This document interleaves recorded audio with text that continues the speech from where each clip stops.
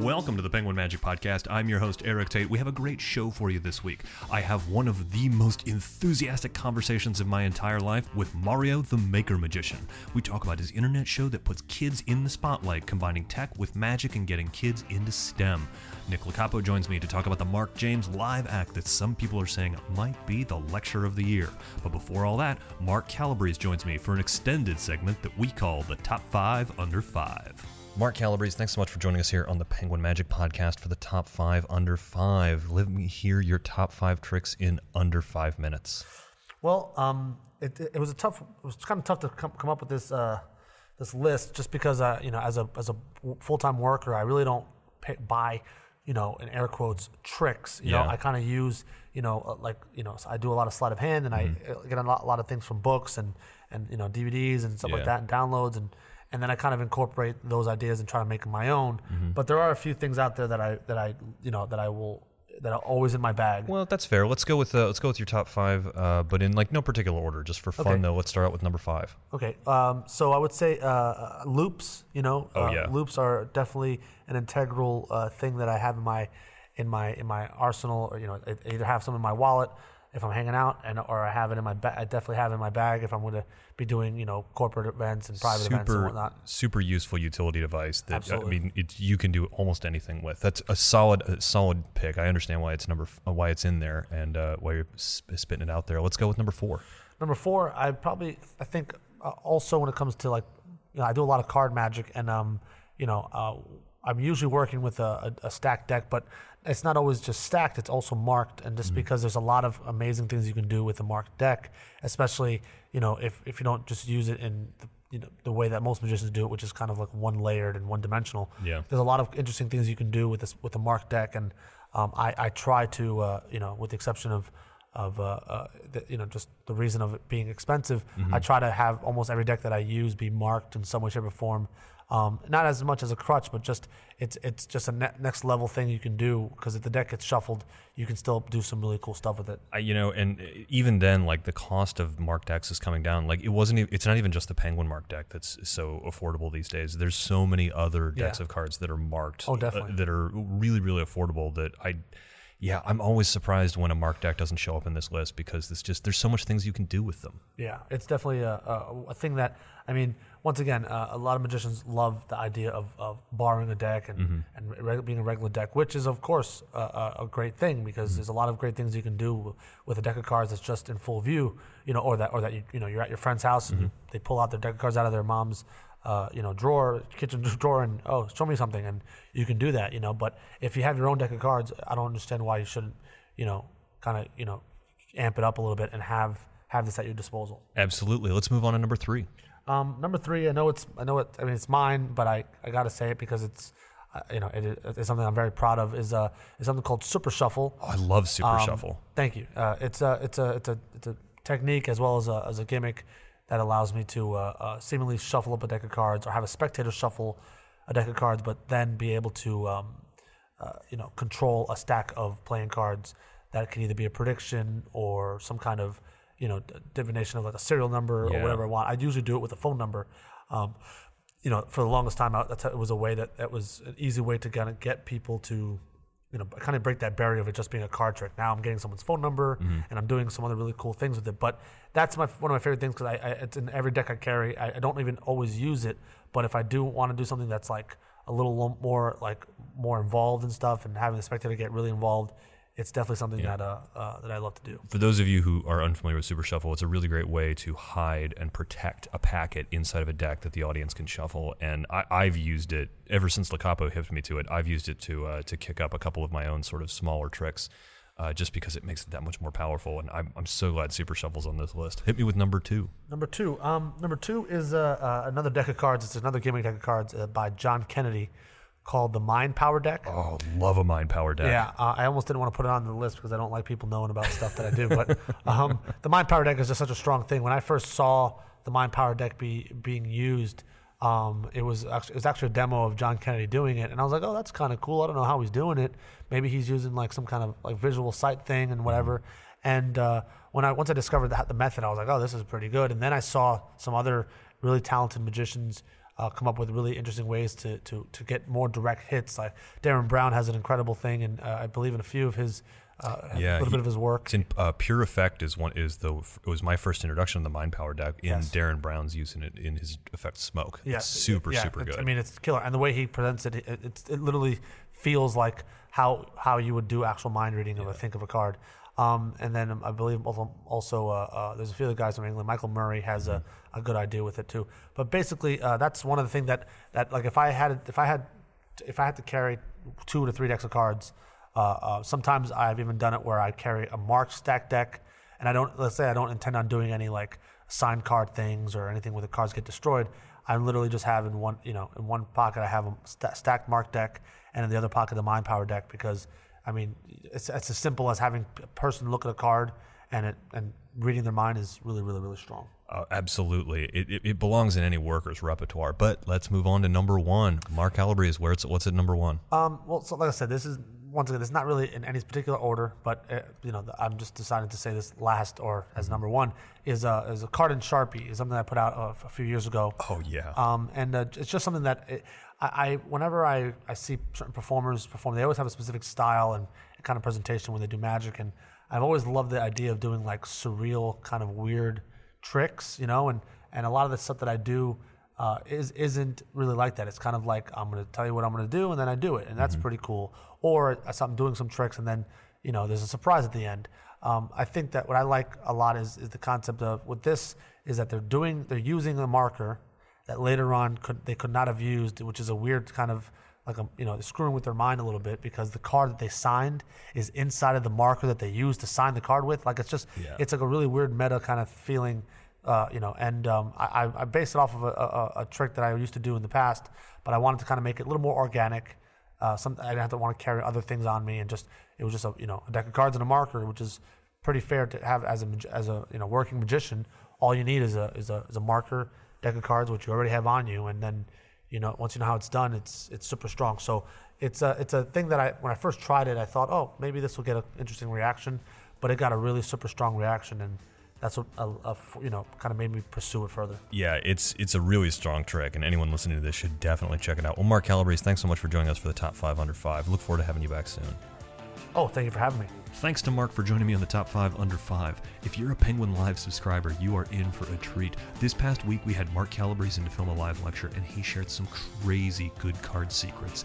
I'm talking about card magic that is going to blow your socks off. It's well worth the watch. Now, on to the main event.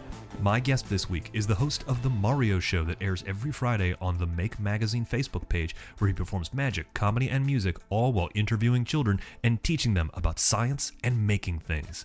Before the pandemic, he was one of the hardest working family entertainers in the world, touring the country with his wildly popular theater show that entertained as well as educated. I grabbed a few minutes of his time via Skype to talk to him about how he blends teaching STEM to kids while still mystifying them with his magic, and now you get to join our conversation.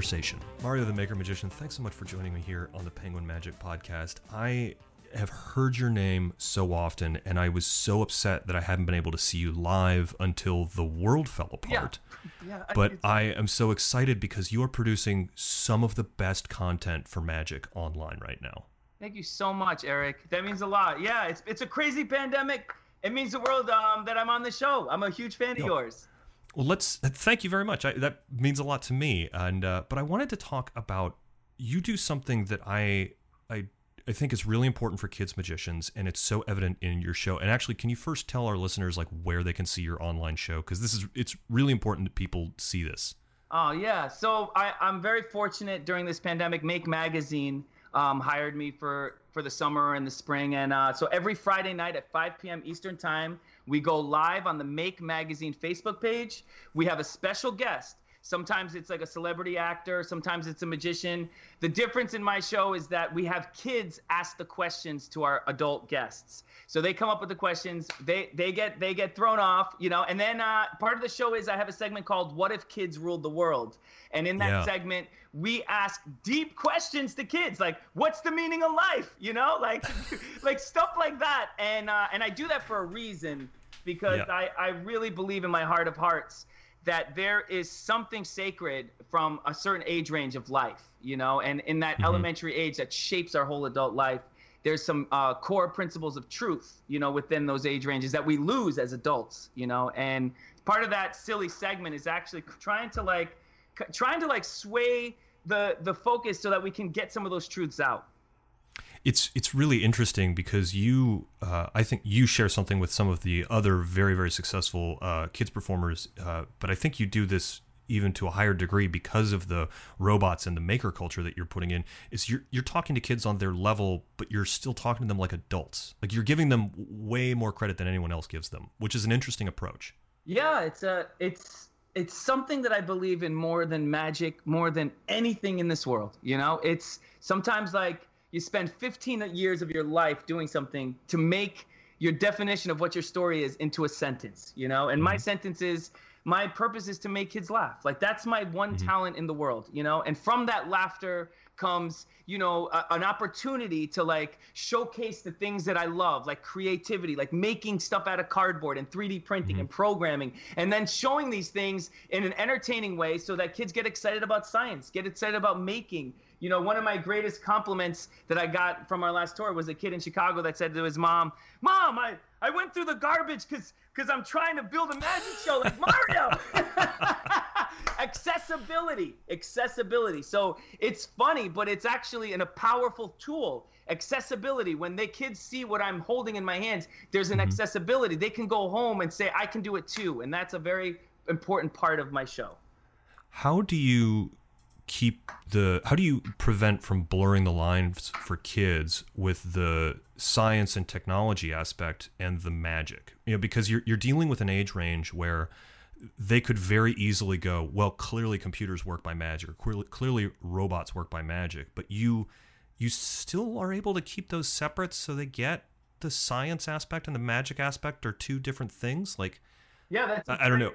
Maybe I just asked you like a way too complex question. No, not at all. That's a great question, and you tapped into something that's really important. You know, being open source is so vital in my life in the sense that all the things that I learned in robotics was because of the open source community. You know, all the forums, all the blogs, all the people sharing information to elevate each other, not for the sake of making money, but for the sake of education. You know, and so like in my show, I produce a robot rabbit out of my hat. So it's classic of magic. Here's this robot rabbit, and then it's bigger than the hat, you know? So at the end of the show when I have this rabbit, I don't care. Like I turn it off, I turn it around, and I show it's a completely 3D printed collapsible robot that's held by magnets that makes it fit in the hat, that creates the illusion that it's bigger. Why do I do that? Because I want to give that double definition, the reward of having that magic moment that kids can create, and also the reward of how things work, because that's how I am. You know, I spent 5 months learning how to sew my own jeans, you know, because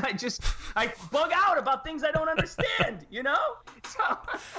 For our listeners right now who can't see any video that Mario and I are sharing, he has got this insane gray LED-eyed rabbit that just, it's like arms are moving, and he's also wearing jeans that he sewed himself.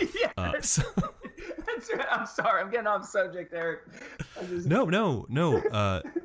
That's interesting. You're not afraid to give away the secret because is it because you've done so much other magic in the show that is still magic? Yes. So it's okay to give away some secrets. And you brought up a great point. Like, I don't just give away everything. It's like it's like certain pockets that I feel I feel like it's important to give away, you know, and showing the inner workings of one of the mechanical props just gives that little spark, you know, like when I first got into magic, you know, like seeing that flash of that mirror cabinet, you know, like, oh, there's a mirror there, you know, that if I didn't have that moment, maybe I wouldn't have been a magician, you know, like, so it's my way of like, if kids don't get that moment, maybe I'll just force it in a little, and it's just a small thing. It's nothing big, but making is very important to me, Eric. Like even the coins I use in my show, these are 3D printed molds that I melted pewter that say Mario the Magician on it, you know, and so like, I want everything that I hold be something that I made, you know, because I believe when you make something, you understand something. And like I say to my audience, when you understand something, it gives you freedom, you know, and that's so important to me. It's interesting. Your act sort of reminds me of like the Toaster Project if it was created by a psychopath. Oh man, I don't know anything of what you said, but like I meant. Oh, it is. It absolutely is. It's so how are you finding, because your stage show, I've seen little bits and pieces of video of it. Your stage show is very interactive with the kids. Right. It's sort of, I mean, you have kids like on their feet, like screaming. How are you finding translating your act online? Sorry to interrupt, but this week the show is brought to you by the Mark James Live Act. Nick Lacapo stopped by the studios to talk to me about this jam-packed lecture.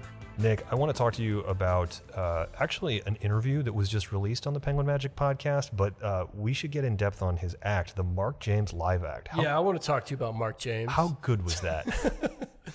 I hate Mark James. I love Mark James, man. I've always been sad because Mark James has been here twice now. Mm-hmm. This is why I hate Mark James. Yeah. He's been here twice now, and I've not been here for both times he's been here. So I've never even met the guy. But I've had, it's funny. You feel like you know these people because you have to like edit the videos and all those things afterward. What can you say about Mark James and why you should get his act? This act is like full of like real classic stuff and like so good. Sideshow stuff and juggling stuff. I mean, it's what didn't he do in this show? The only thing he didn't do was ventriloquism, and I'm not entirely convinced that wasn't a method. It was probably in there somewhere. It's like a really great example of how you can become a well-rounded performer with like everything, because it's the music, it's the lights, it's the props, it's the staging, it's the tricks, it's the script. This is what Penguin Acts is all about, right? Yeah. That was Mark James' Penguin Live Act, available now at penguinmagic.com. Now, back to my conversation with Mario the Maker Magician. Your stage show is very interactive with the kids. Right. It's sort of, I mean, you have kids like on their feet, like screaming.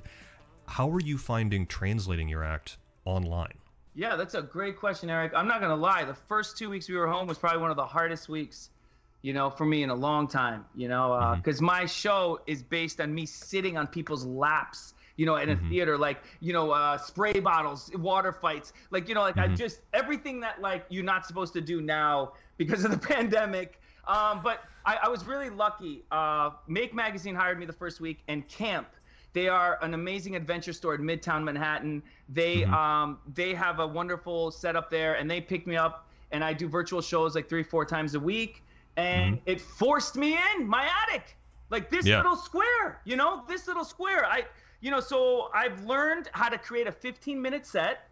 And in that 15 minutes, it's not even all magic. Because of that connection missing, you know what I do now, Eric? Yeah. Is the last 5 minutes of my 10, I pick up my acoustic guitar. The kids comment silly words and things that they love. And I sing improv, punk rock, pop punk music to them. So it's like a dance party where it's freeze dance. And I haven't picked up my guitar in 10 years, but that works. It works. It's like as if you're on stage with me, Yeah, it's that really, I mean, even that concept of like doing a improvised pop punk song continues to speak to this idea that you're bringing the kids up to your level.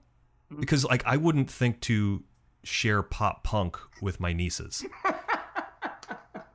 Well, that's why I have a bloody eyeball on my backdrop, in homage to Ed Roth and Rat Fink and the hot rod culture from the 50s. Like everything that I love is part of me so much. And it's part of my childhood because I had a really funky childhood where I left, I hitchhiked cross country. Like that kind of stuff stuck with me, packing everything in a backpack, You hitchhiked across country when you were a kid? I'm an old man, Eric.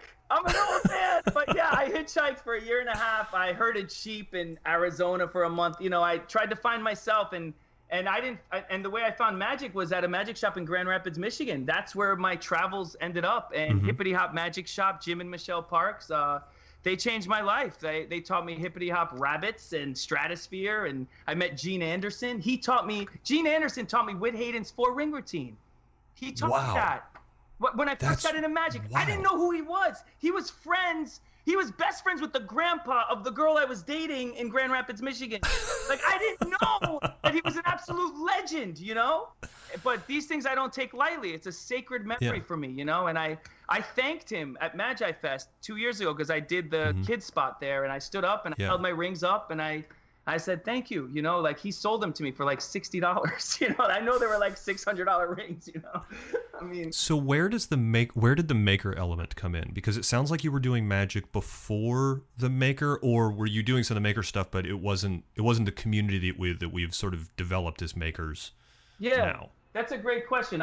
In 2005, I picked up my first Make magazine, and actually that year was the first year Make magazine became national. And on the cover was a cigar box guitar, and I built that guitar, and inside there was a little blue credit card size microcontroller called the Arduino, and that changed my life. You know, I always had it separate. I was creating abstract art machines, and I was doing my kids show with classic Stratosphere Hippity Hop Rabbits, working for Philip and Henry, doing birthday parties, you know. But what happened was, I say this all the time, was a criticism I got from a family at a school show I did. They said, is that Mario? That's what we paid tickets for, you know, and it crushed me. And I made a turn, and my wife was like, you need to take every talent you've had over the past 10 years and stick it in your show. You want to stand out? Like that's what it, you know, and that's what it took. And I started adding robotics to my suitcase where banners fall and things shoot out, and then it just took off, where then I stopped wearing the traditional suit. You know, I had my ripped up jeans, I had my punk rock shirt, and I felt free when I got on stage. You know, it took a long time to like find who I am, what my story is, you know, because you want to play it safe so that you feel accepted, you know, but you got to make a turn at some point where like you got to share who you really are, you know?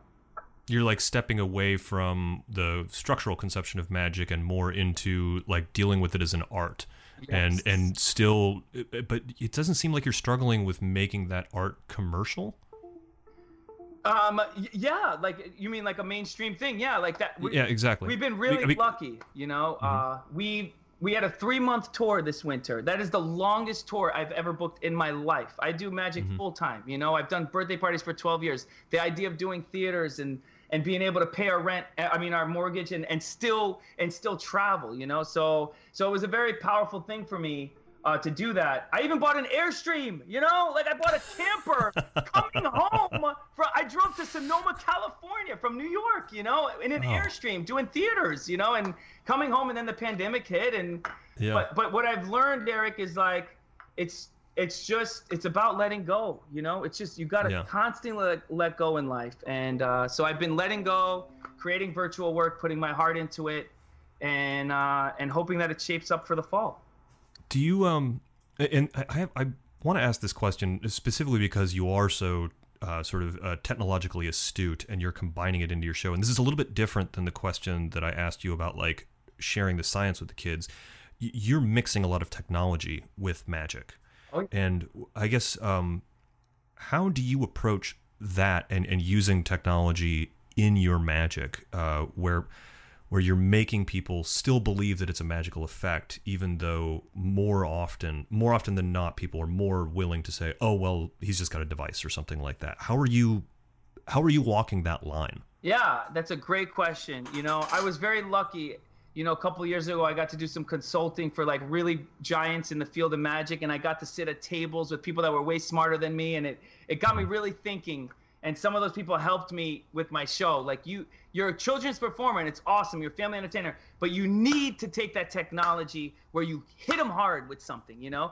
And I changed the ending of my show, and it was really awesome. I had a custom 3D printed piece of magic that is personal to one person in the show.